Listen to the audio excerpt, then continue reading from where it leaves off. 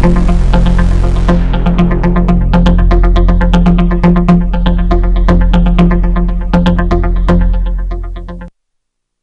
presentation is delivered by the Stanford Center for Professional Development.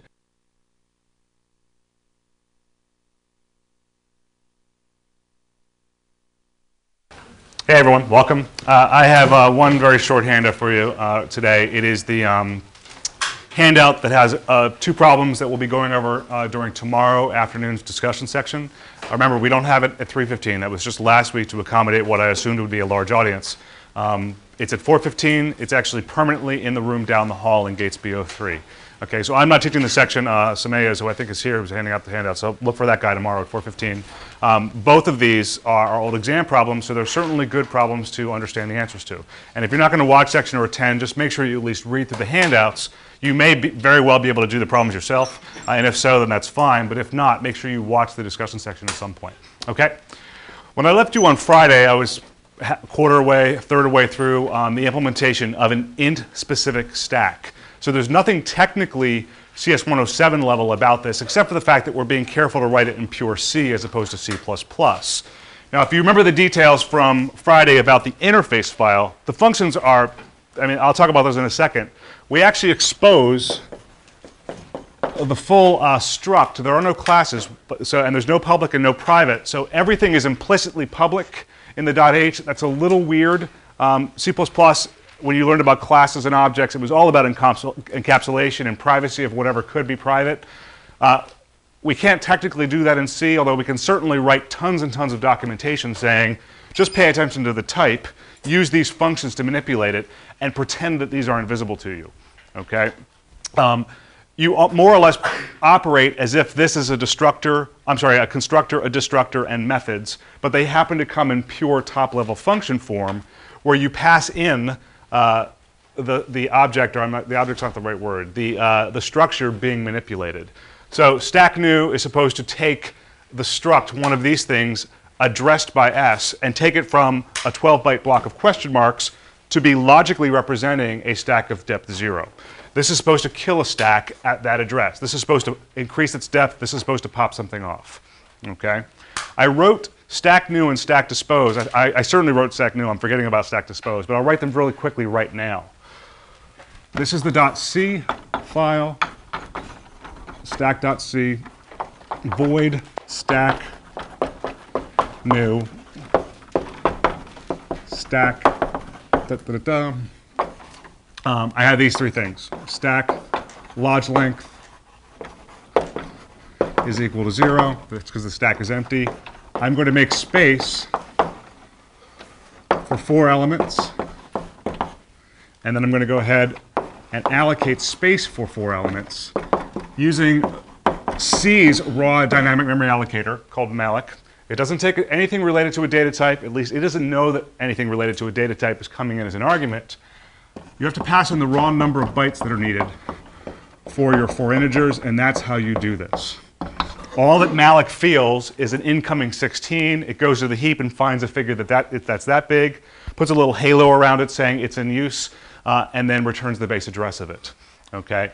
I told you to get in the habit of using this assert macro that was mentioned in a little bit in assignment 1, just to confirm that a lems is not equal to null. If malloc fails for some reason, it rarely will fail because it runs out of memory. It's more likely to fail because you've called free on something you shouldn't have called freed on, so you've messed up the whole memory allocator behind the scenes. That's a good thing to do right there because it very clearly tells you where there's a problem, as opposed to it just segfaulting or bus erroring or crashing in some anonymous way, and you have no idea how to backtrace to figure out where the problem started. Okay? As far as stack dispose is concerned, this is trivial, although there's one thing I want to say about it. Actually, 2 things I can think of. I want to go ahead and do the opposite of malloc. This corresponds to operator delete from C++. I want to free S arrow lems so that it knows that whatever figure is identified by that address right there should be donated back to the heap. That's just what I mean when I talk about free right here. Some people question whether or not I should go and actually free S itself. they ask whether or not that should happen. The answer is no. Nowhere during stack new did you actually allocate space for a stack. You assumed that space for the stack had been set aside already and that the address of it had been identified to the stack new function. Does that make sense to people? Okay, so you don't even know that it was dynamically allocated. And in fact, the sample code I wrote last time declared a stack called S as a local variable. So it isn't dynamically allocated at all. So you definitely, in this case, do not want to do this. The other thing I want to mention is that regardless of whether or not the stack, at the moment this thing is called, is of depth 0 or of depth 4,500, the actual ints that are held inside the dynamically allocated rectangle of bytes, there's no reason to zero them out, and there's certainly no freeing needs held by those integers.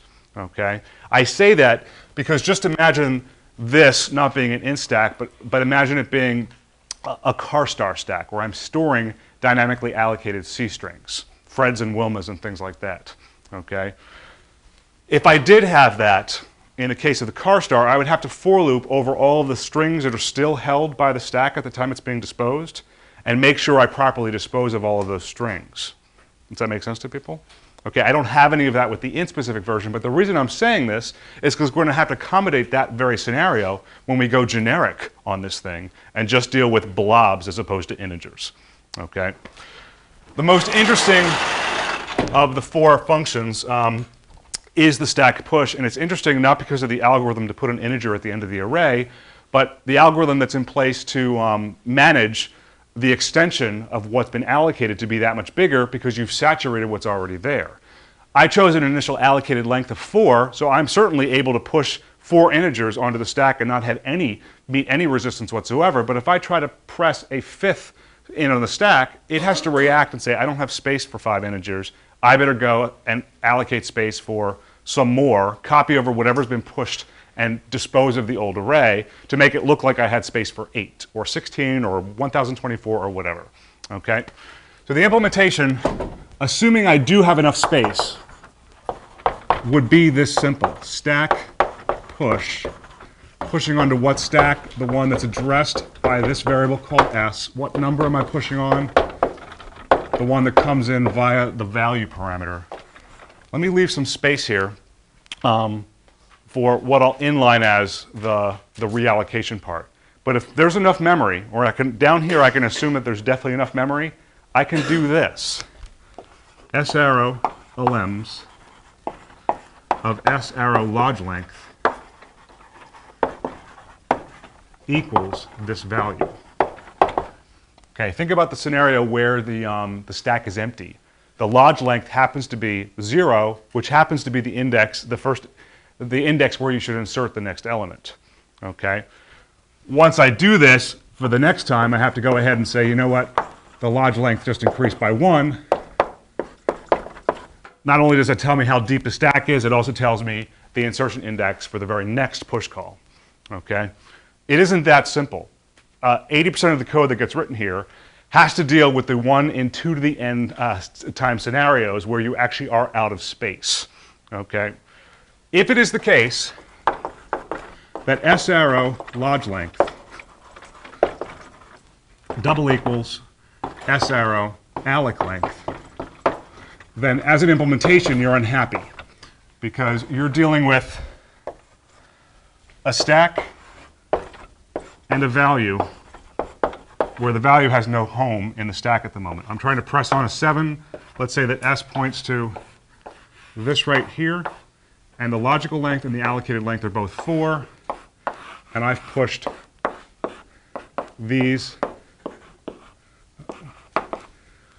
4 numbers on there. The client doesn't have to know that there's a temporary emergency. So right here, I'm just going to react by saying, you know what, that 4 wasn't big enough. I want to go ahead and I want to, without writing code yet, I want to basically reallocate this array. Okay? Now I say reallocate because there really is a function related to that word in the standard C library. In C++, you'd have to go ahead and allocate an array that's bigger. You don't have to use a doubling strategy. I'm just using that as a heuristic to allocate something that's twice as big, you'd have to manually copy everything over. And then you'd have to dispose of this after setting a lems equal to the new figure. Okay? Turns out C is more in touch with exposed memory than C++ is. So rather than calling malloc yourself, you can call a function that's like malloc, except it takes a value that's been previously handed back to you by malloc and says, please resize this previously issued dynamically allocated memory block. That is this. Well, let me just write one line right here. I want to take alloc length, and I want to double it. I could do plus equals 10, I could do plus equals 4. I happen to use a doubling strategy. And then what I want to do is I want to call this function. Deallocate these, so I have space to write code. S arrow lems equals this function called realloc. There's no equivalent of this in C++. I'll explain in a few weeks why there isn't. But realloc actually tries to take the pointer that's passed in, and it deals with a couple of scenarios. It sees whether or not the dynamically allocated figure can be resized in place because the memory that comes after it in the heap isn't in use. Does that make sense to people? There's no reason to lift up a block of memory and replicate it somewhere else to resize it if the part after, I guess I erased it, I didn't mean to, the part after the currently allocated block can just be extended very easily in constant time. The second argument to realloc is a raw number of bytes, so it would be S arrow alloc length times size of integer. I see a lot of people forgetting to pass in or forgetting to scale this by size of int. Even though they know to do it with malloc, they forget with realloc for some reason. I'm not sure why. It takes this parameter right here, it assumes it's pointing to a dynamically allocated block, and it just takes care of all the details to make that block this big. If it can resize it in place, all it does is it records that the block has been extended to include more space, and it returns the same exact address. Does that make sense? So that deals with a scenario where this is what you have, this is what you want, and it turns out that this is not in use, so it can just do it. So it took this address in, and it returns the same exact address. Well, you may question, why does it return address at all? In this case, it doesn't need to. However, it may be the case that you pass that in, and you want to double the size or make it bigger, and that space is in use. Okay? So it actually does a lot of work for you there. It says, okay, well, I can't use this, so I have to just go, and it really calls malloc somewhere else on your behalf. Just assume that's twice as big as this. Whatever bit pattern happens to reside here is replicated right there. The remaining part of the figure isn't initialized to anything because it's uninitialized, just like most C variables are. Okay? It actually frees this for you, and it returns this address. So under the covers, beneath the hood of this realloc function, it just figures out how to take this array and logically resize it and preserves all the meaningful content that's in there. Okay? It frees anything that if it has to move it, it does free this. It turns out realloc actually defaults to a malloc call if you pass in null here. So technically, you don't need the malloc call ever. That actually turns out to be convenient when you have iterative processes that have to keep resizing a node, and you don't want a special case of call to malloc the very first time. You could just call realloc every single time when the first parameter is null on the very first iteration. Okay? It's very easy to forget to catch the return value. If you forget to do that, then you refer to sROLEMS captures the original address, which may have changed, and you now, after this call, may be referring to dead memory that's been donated back to the heap manager. So it's very important to catch it like this. If realloc fails, it'll return null. So I'm going to put an assert right here. The one thing about realloc that's neat is that if you don't want to just end the program because it failed, it actually, if it returns null, it won't free the original block. It would only return null if it actually had to move it. Okay, actually that's not true. If it can't meet the reallocation request, it'll just leave the old memory alone and return null. In theory, you don't have to assert and end the program here. You could just check for null and say, okay, well, maybe I won't resize it. Maybe I'll just print a nice little error message saying, I actually cannot extend the stack at this time. My apologies, please do something else. Okay. We'll learn a lot about how malloc and realloc and free all work together. They're implemented in the same file. Okay. They're implemented in the same file because even though we don't technically know how many bytes are associated, I'm sorry, even though the actual blob of memory doesn't expose its size to you, like in a dot length field, like in Java. Somehow free, I guess I erased it. No, I didn't, up there. Free knows how big it is. Does that make sense? Well, there's cataloging going on behind the scenes, so it knows how much memory to donate back to the heap every time you call free. But I don't want to focus on that, okay? This right here, it doesn't get called very often. This doubling strategy is popular because it only gets invoked as a code block 1 out of every 2 to the n calls every time, once you get beyond 4. Do you understand what I mean when I say that? Because of the doubling strategy, it only comes up once every power of 2. 512 wasn't big enough? Okay, well maybe 1024 will be, and you have a lot of time before you need a second reallocation request. Okay, makes sense? Okay. There are a couple subtleties as to how this is copied. In this example right here, all of these little chicken scratch figures right there, they correspond to bit patterns for integers. So when I replicate them right there, I trust that the interpretation of those things as integers right there will be the same right there. Okay, so I really am moving, or I'm sorry, realloc is really moving my integers for me. If these happen to be not 4 integers, but 4 char stars, that means the bit patterns that were here would have actually been interpreted as addresses. When it replicates this bit pattern down here, it turns out it replicates the addresses verbatim. This would point to that, that would point to that, this would point to that, this would point to that. You understand what I mean when I do that? When I dispose of this, it doesn't go in and free the pointers here. It doesn't even know that they're pointers in the first place, so how could it free them? So as this goes away, and these all point to where other pointers used to be pointing, you don't lose access to your character strings. Okay? Does that sit well with everybody? Okay, that's good. This is certainly the most involved of all 4 functions. Yep? If you could explain the assertion again? All assert is, it's, for the moment, just pretend that it's a function. It takes a Boolean. Its implementation is to do absolutely nothing and return immediately if it gets true. And if it gets false, its implementation is to call exit. And actually call exit after it prints an error message saying an assert failed on line such and such in file stack.c.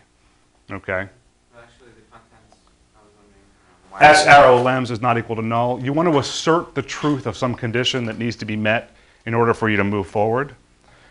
If realloc fails, it will return null. You want to make sure that did not happen. Okay, that's why there's a not equals there as opposed to a double equals. Okay. This isn't technically a function. We'll rely on that knowledge later on. It's technically what's called a macro. It's like a pound define that takes arguments. But nonetheless, just pretend for the moment that it works like a function. Yep? The case where realloc has to move the array, is it now all and time? Yeah, the question is, if realloc has to actually move the array, it is time consuming. It's even more time consuming than O of n. It actually involves not only the size of the figure being copied, but the amount of time it takes to search the heap for a figure that's that big. So it really can, in theory, be O of m, where m is the size of the heap. Okay? Does that make sense? Okay. Let me just quickly, just for completeness, write stack pop. It turns out it's not very difficult. The most complicated part about it is making sure that the stack isn't empty. This continues on this board right here. I have this thing that returns an int, stack pop. I'm popping off of this stack right here. No other arguments. Assert that s arrow log is greater than 0. If you get here, then you're happy because you have something you can pop off So go ahead and do the following.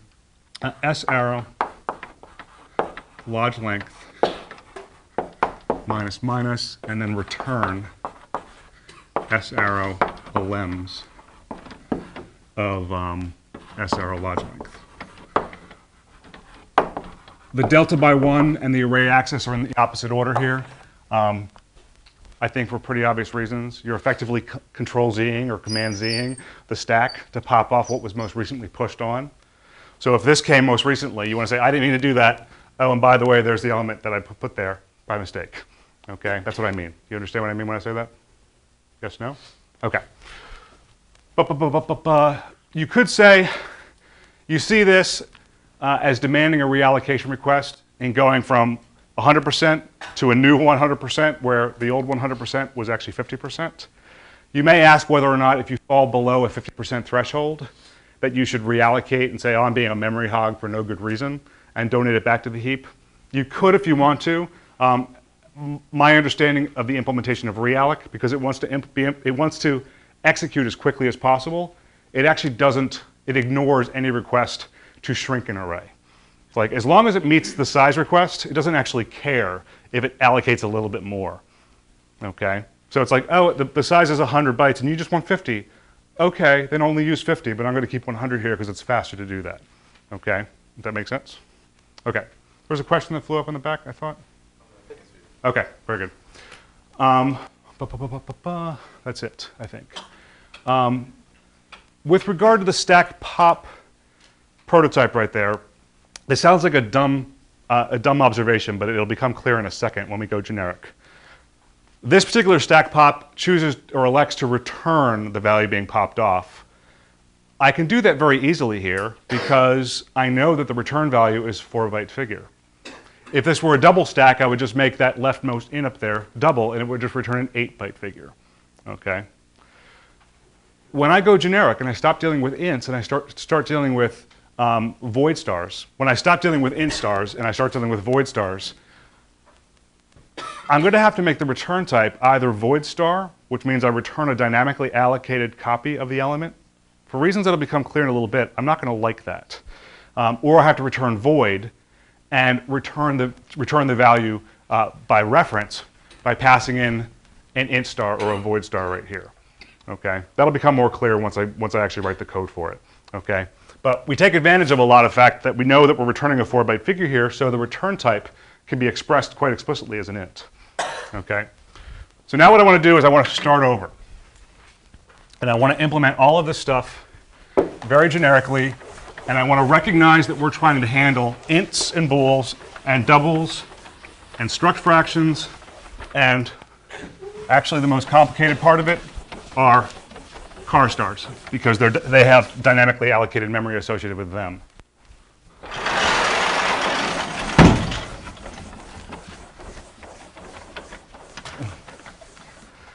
Let me redraw stack .h, and we are going completely generic right here. Most of the boilerplate is the same. Type def, struct, and I don't want to commit to a data type. A lems. Now think about what I lost. I lost my ability to do pointer arithmetic without some char star casting. I also lost intimate knowledge about how big the elements themselves are. So I can't assume it's size of int anymore because it may not be that. It probably won't be. So I'm going to require the prototype of stack new to change to not only pass in the address of the stack being initialized, but please tell me how big the elements that I'm storing are so that I can store it inside the struct. The logical length versus the allocated length and the need to store that doesn't change. I still want to maintain information about how many of these mystery elements I have. I also want to keep track of how much I'm capable of storing given my current allocation. And there's going to be one more element that we store in a bit. Okay? So I'll leave that be suspenseful for the next 15 minutes and we'll come back to it. The prototype for the functions change a little bit. stack new, same first argument, but now I take an LM size. Void star stack dispose stack asterisk S. That doesn't need to change. It's mostly the same, although we'll have something to say about what happens when it's storing car stars. Void stack push. My handwriting is getting sloppy. Let me slow down. Stack S, and then I'm going to pass in void star called a lem address. I can't commit to a pointer type that's any more specific right there, because it may not be an int star, it may not be a car star star, it may not be a struct fraction star. It just has to be some address that I trust, because of information that I'm holding, is pointing to an S arrow lem size figure. Okay? So there's that. This is the part that freaks people out. This is what I'm going to elect to do. I'll talk about the alternative in a second. But when I pop an element off the stack, I want to identify which stack I'm popping off of, and I also want to supply address. This is me supplying an address. I'm actually going to identify a place where one of my client elements that was previously pushed on should be laid down. Okay, it's like I'm descending a little basket from a helicopter. Okay, so somebody can lay an integer or a double or something in it, so I can reel it back up to me. Does that make sense? Okay. So void star lem address. And that's all I'm going to concern myself with. Okay? Yep. Where is that struct named stack? I'm sorry, I just forgot it. It's right there. Sorry about that. Okay, so 70% of the code I'm going to write, it's going to all be the same. It's going to be slightly twisted to deal with generics as opposed to ints. Okay, but it's going to, rather than using assignment, which works perfectly well when you're taking one space for an int and assigning it to another int, we're going to have to rely on memcopy and things like that. Okay, stack new is not hard. Void stack new stack asterisk S int lem size.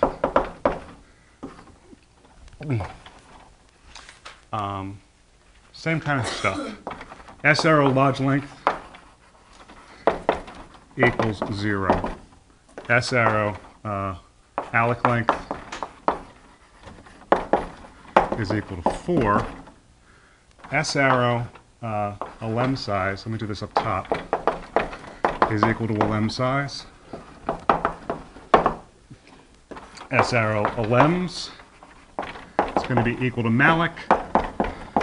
I don't have a hard data type, so I can't use size of here, but I have no reason to. I have been told how big the elements are via the second parameter.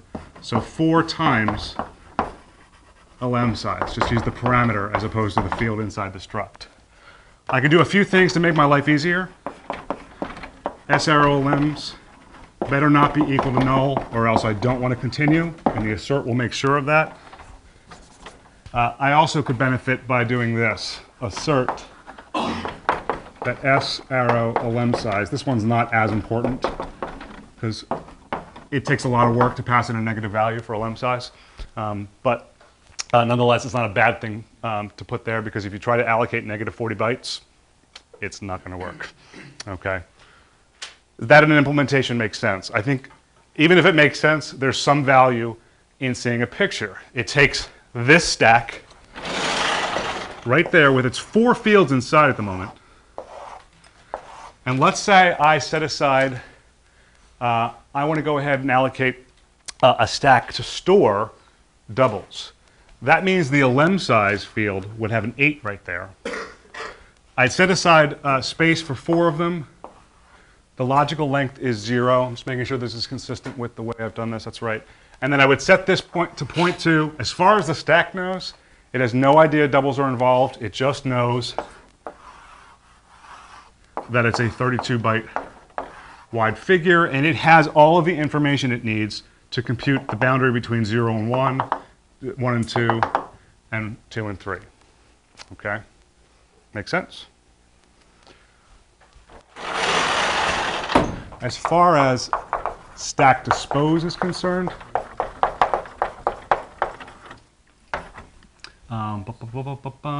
stack asterisk S. This is incomplete, but it's complete for the moment given what I've talked about. I just want to go ahead and I want to free S arrow LMs and not concern myself yet with the fact that the actual material stored inside the blob might be really complicated. Just for the moment, think ints and doubles and plain characters. But the fact that I'm leaving space there adumbrates that this will change soon. Okay? Let me deal with, actually let me give it, it says a lot of space. But let me write,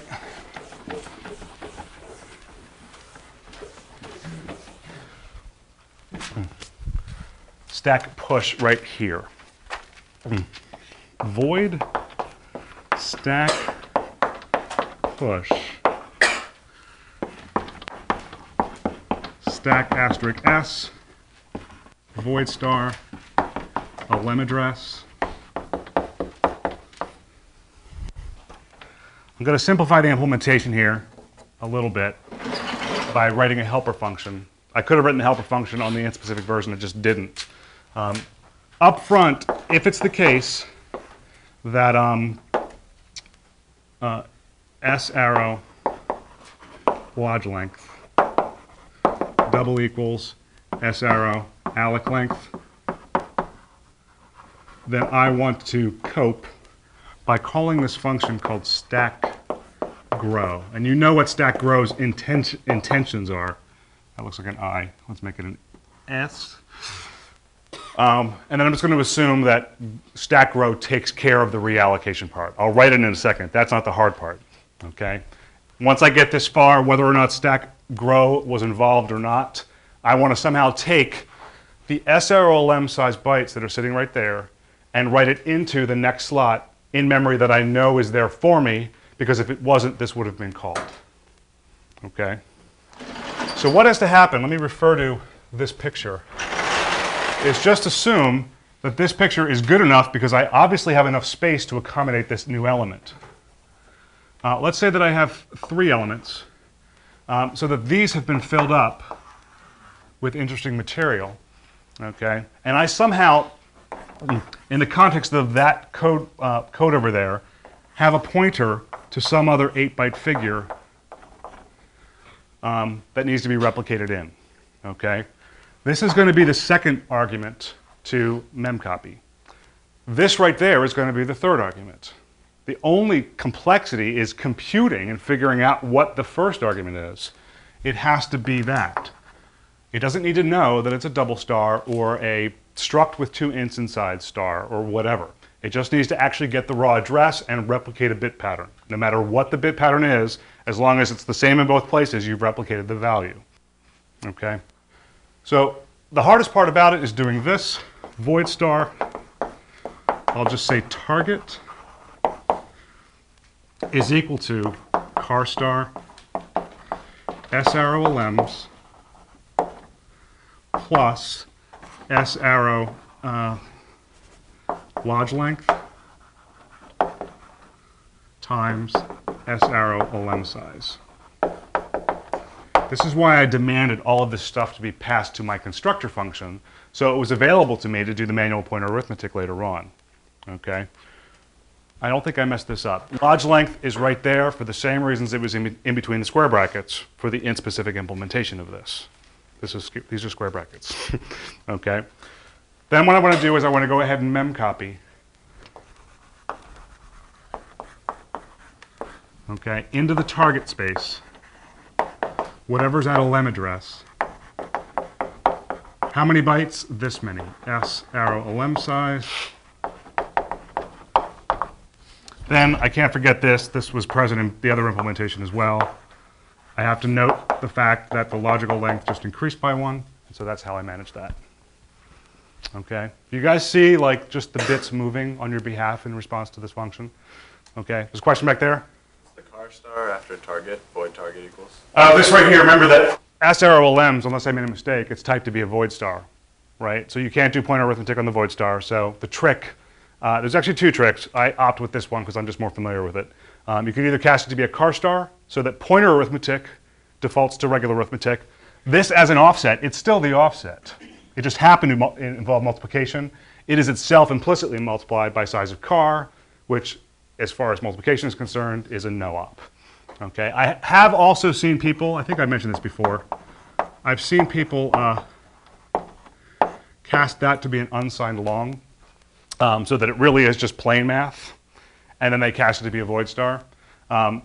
Pointers and unsigned longs are supposed to be the same size on 32-byte systems. Okay, a long is supposed to be the size of a word on the register set. So I've seen that as well. You can do whatever you want. All my examples use the car star version, so that's why I use that one. Okay. Okay, the stack grow thing. The reason I want to do that is not because of the mem copying or the void star. I just want to explain what a student asked 2 seconds before class started. You're kind of already getting the idea that the word static has like 85 meanings in C and C++. Okay, well here's one more. When you see the word static, decorating the prototype of a C or C++ function, not a method in a class, just a regular function, such as static void, stack grow, and it takes a stack asterisk s. What that means is that it is considered to be a private function that should not be advertised outside this file. Okay, so in many ways it means private in the C++ sense. Okay, the technical explanation is that static marks this function for what's called internal linkage. You know how you're generating all these .o files? When you type make, all this stuff appears in your directory. Okay, some of them are .o files.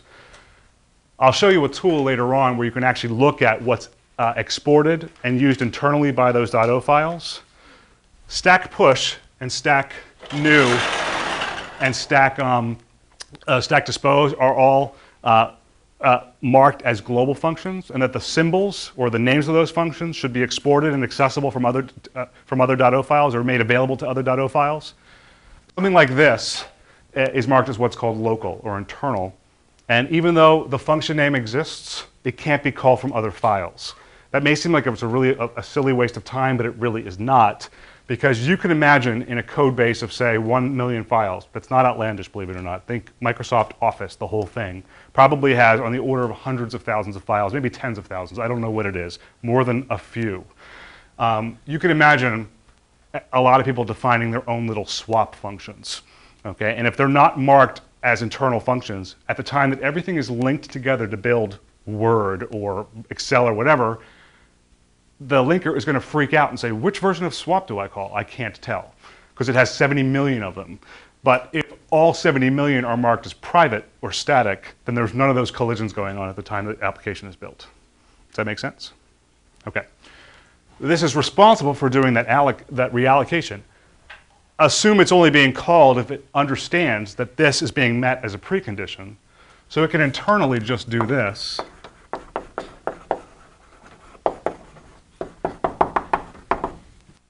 S arrow lems equals realloc. I will not mess this up. I will not mess this up. I always mess this up every quarter. S arrow alloc length times S arrow lem size. After 20 years of coding with C, I forget the lem size every time I write a realloc request. Okay? Make sense? That's the cleaner way to write it, I think. Okay? It makes this focus on the interesting part that's hard to get and kind of puts this aside as uninteresting. Okay? There's that. Algorithmically, the function that's most different from the integer version actually is this stack pop call. This is how I want to implement it. Void stack pop. I'm popping from this stack right here. I'm placing the element that's leaving the stack and coming back to me at this address. There's no stack shrink function to worry about. So what I want to do is declare this void star, not called target, but called source. Actually, that's right, yeah. Is equal to car star of S arrow lems plus S arrow log length minus 1 times S arrow lem size. I forgot to do the minus beforehand, so I recovered by doing a -1 right there. Okay. This is where we're drawing a bit pattern from in the big blob behind the scenes. We're drawing bit patterns from there so we can replicate it into a lem address. A lem address is the first argument. I'm copying from that address right there. How many bytes? This many. And then do what I should have done earlier. Log length minus. This really should have been the first line, and I shouldn't have the -1 there, but this is still correct. Okay. You guys get what's going on here? Do you understand the helicopter basket analogy? Okay, where I'm actually identifying a space where it's safe to write exactly one element, so that when the function returns, I can go, wow, that's been filled up with an interesting element to me. Okay, and I can go ahead and print it out, or add it to something, or replace the 7th character, or whatever I want to do with it. Okay. This used to be int. Okay. If I wanted to, I could have punted on this right here and just passed in one argument, and I could have returned a void star that pointed to a dynamically allocated element that's a lem size bytes wide. Does that make sense to people? Okay. And I just would have copied, not into a lem address, but into the result of the malloc call. With very few exceptions, malloc and stirdoop and realloc being them, you usually don't like a function to dynamically allocate space for the call and then make it the responsibility of the person who called the function to free it. Okay, there's this asymmetry of responsibility, and you try to get into the habit as much as possible of making any function that allocates memory be the thing that deallocates it as well. Okay, there's just some symmetry there, and it's just easier to maintain dynamically allocated memory responsibilities. Okay, it's not wrong, it's just more difficult to maintain. It actually clogs up the heap with lots and lots of little void stars pointing to pointing to blobs of S arrow lem size bytes, as opposed to just dealing with the one central figure that's held by the stack, and then locally define variables of type int and double that are passed in as int stars and double stars, recognized as void stars. But because we laid down the right number of bytes, as long as everything is consistent, we get back ints and doubles and things like that. Okay? Yep? In this case, do you have to void star element address it's like your basket, right? Yeah, but I'm not actually changing a lem address. I'm just changing what's at a lem address. So let me actually make a sample call to this. Suppose I have a stack S, and I called stack new with ampersand of S, and I pass in size of int. Okay, that means that I have this thing. That's my stack, and I'm supposed to just take it as a black box and not really deal with it. But I know behind the scenes that it has a 4 there, and maybe my stack has 14 elements in it, and it can accommodate 16 elements, and that it points to this thing that has not 2 or 4 or 8, but 16 elements in it. Okay, and I'm like, you know what? I did all this work and I pushed on 14 elements right there, but I'd like to now pop off the top element. When I do this, stack pop, I have to pass in that. I have to pass in the address of an integer. Okay? Does that make sense? So the stack pop call has a variable called a lem address that points to my variable called top. And it relies on this variable to figure out where to write the 13th, or the element at position 13. It happens to reside right there. Okay. The memcopy says, where do I write it? I write it at that address right there. It would replicate this bit pattern in the top space. This returns, and I print out top, and that corresponds to the number 7300 or something like that. Okay. If I really wanted to change this void star, I don't change the void star anywhere. I just use it as sort of a social security number or an ID number on the integer. Okay. If I really wanted to change this, you'd have to pass in a void star star. There are scenarios where that actually turns out to be what you need, but this is not one of them. Okay. Yep. Yeah, go ahead. For this pop, like let's say that this function doesn't work, right? Let's say we're copying the wrong stuff. How do we test to find out if we pop what we wanted to pop? Like for instance, let's say you wanted to pop something that was an integer, Yeah. and you pop it, you bring it back, and then what if there was something wrong with the resizing? Can we like set that thing that we just popped to like no or something, and then You could. If you have, if you really want to exercise the implementation of the stack to make sure it's doing everything correctly, you'll write these things. You may have heard this called what are called unit tests, which are usually implemented. There's two different types of unit tests. There's those that are written on the .c end, which know about how everything works, and then there's those that are written as a client to make sure that it's running as it's behaving like you think it should. If that were the case and you wanted to protect against that, you could write all of these very simple tests to make sure that things are working. Think of some unit tests as a client. You might for loop over the integers 1 through 1,000,000. Okay?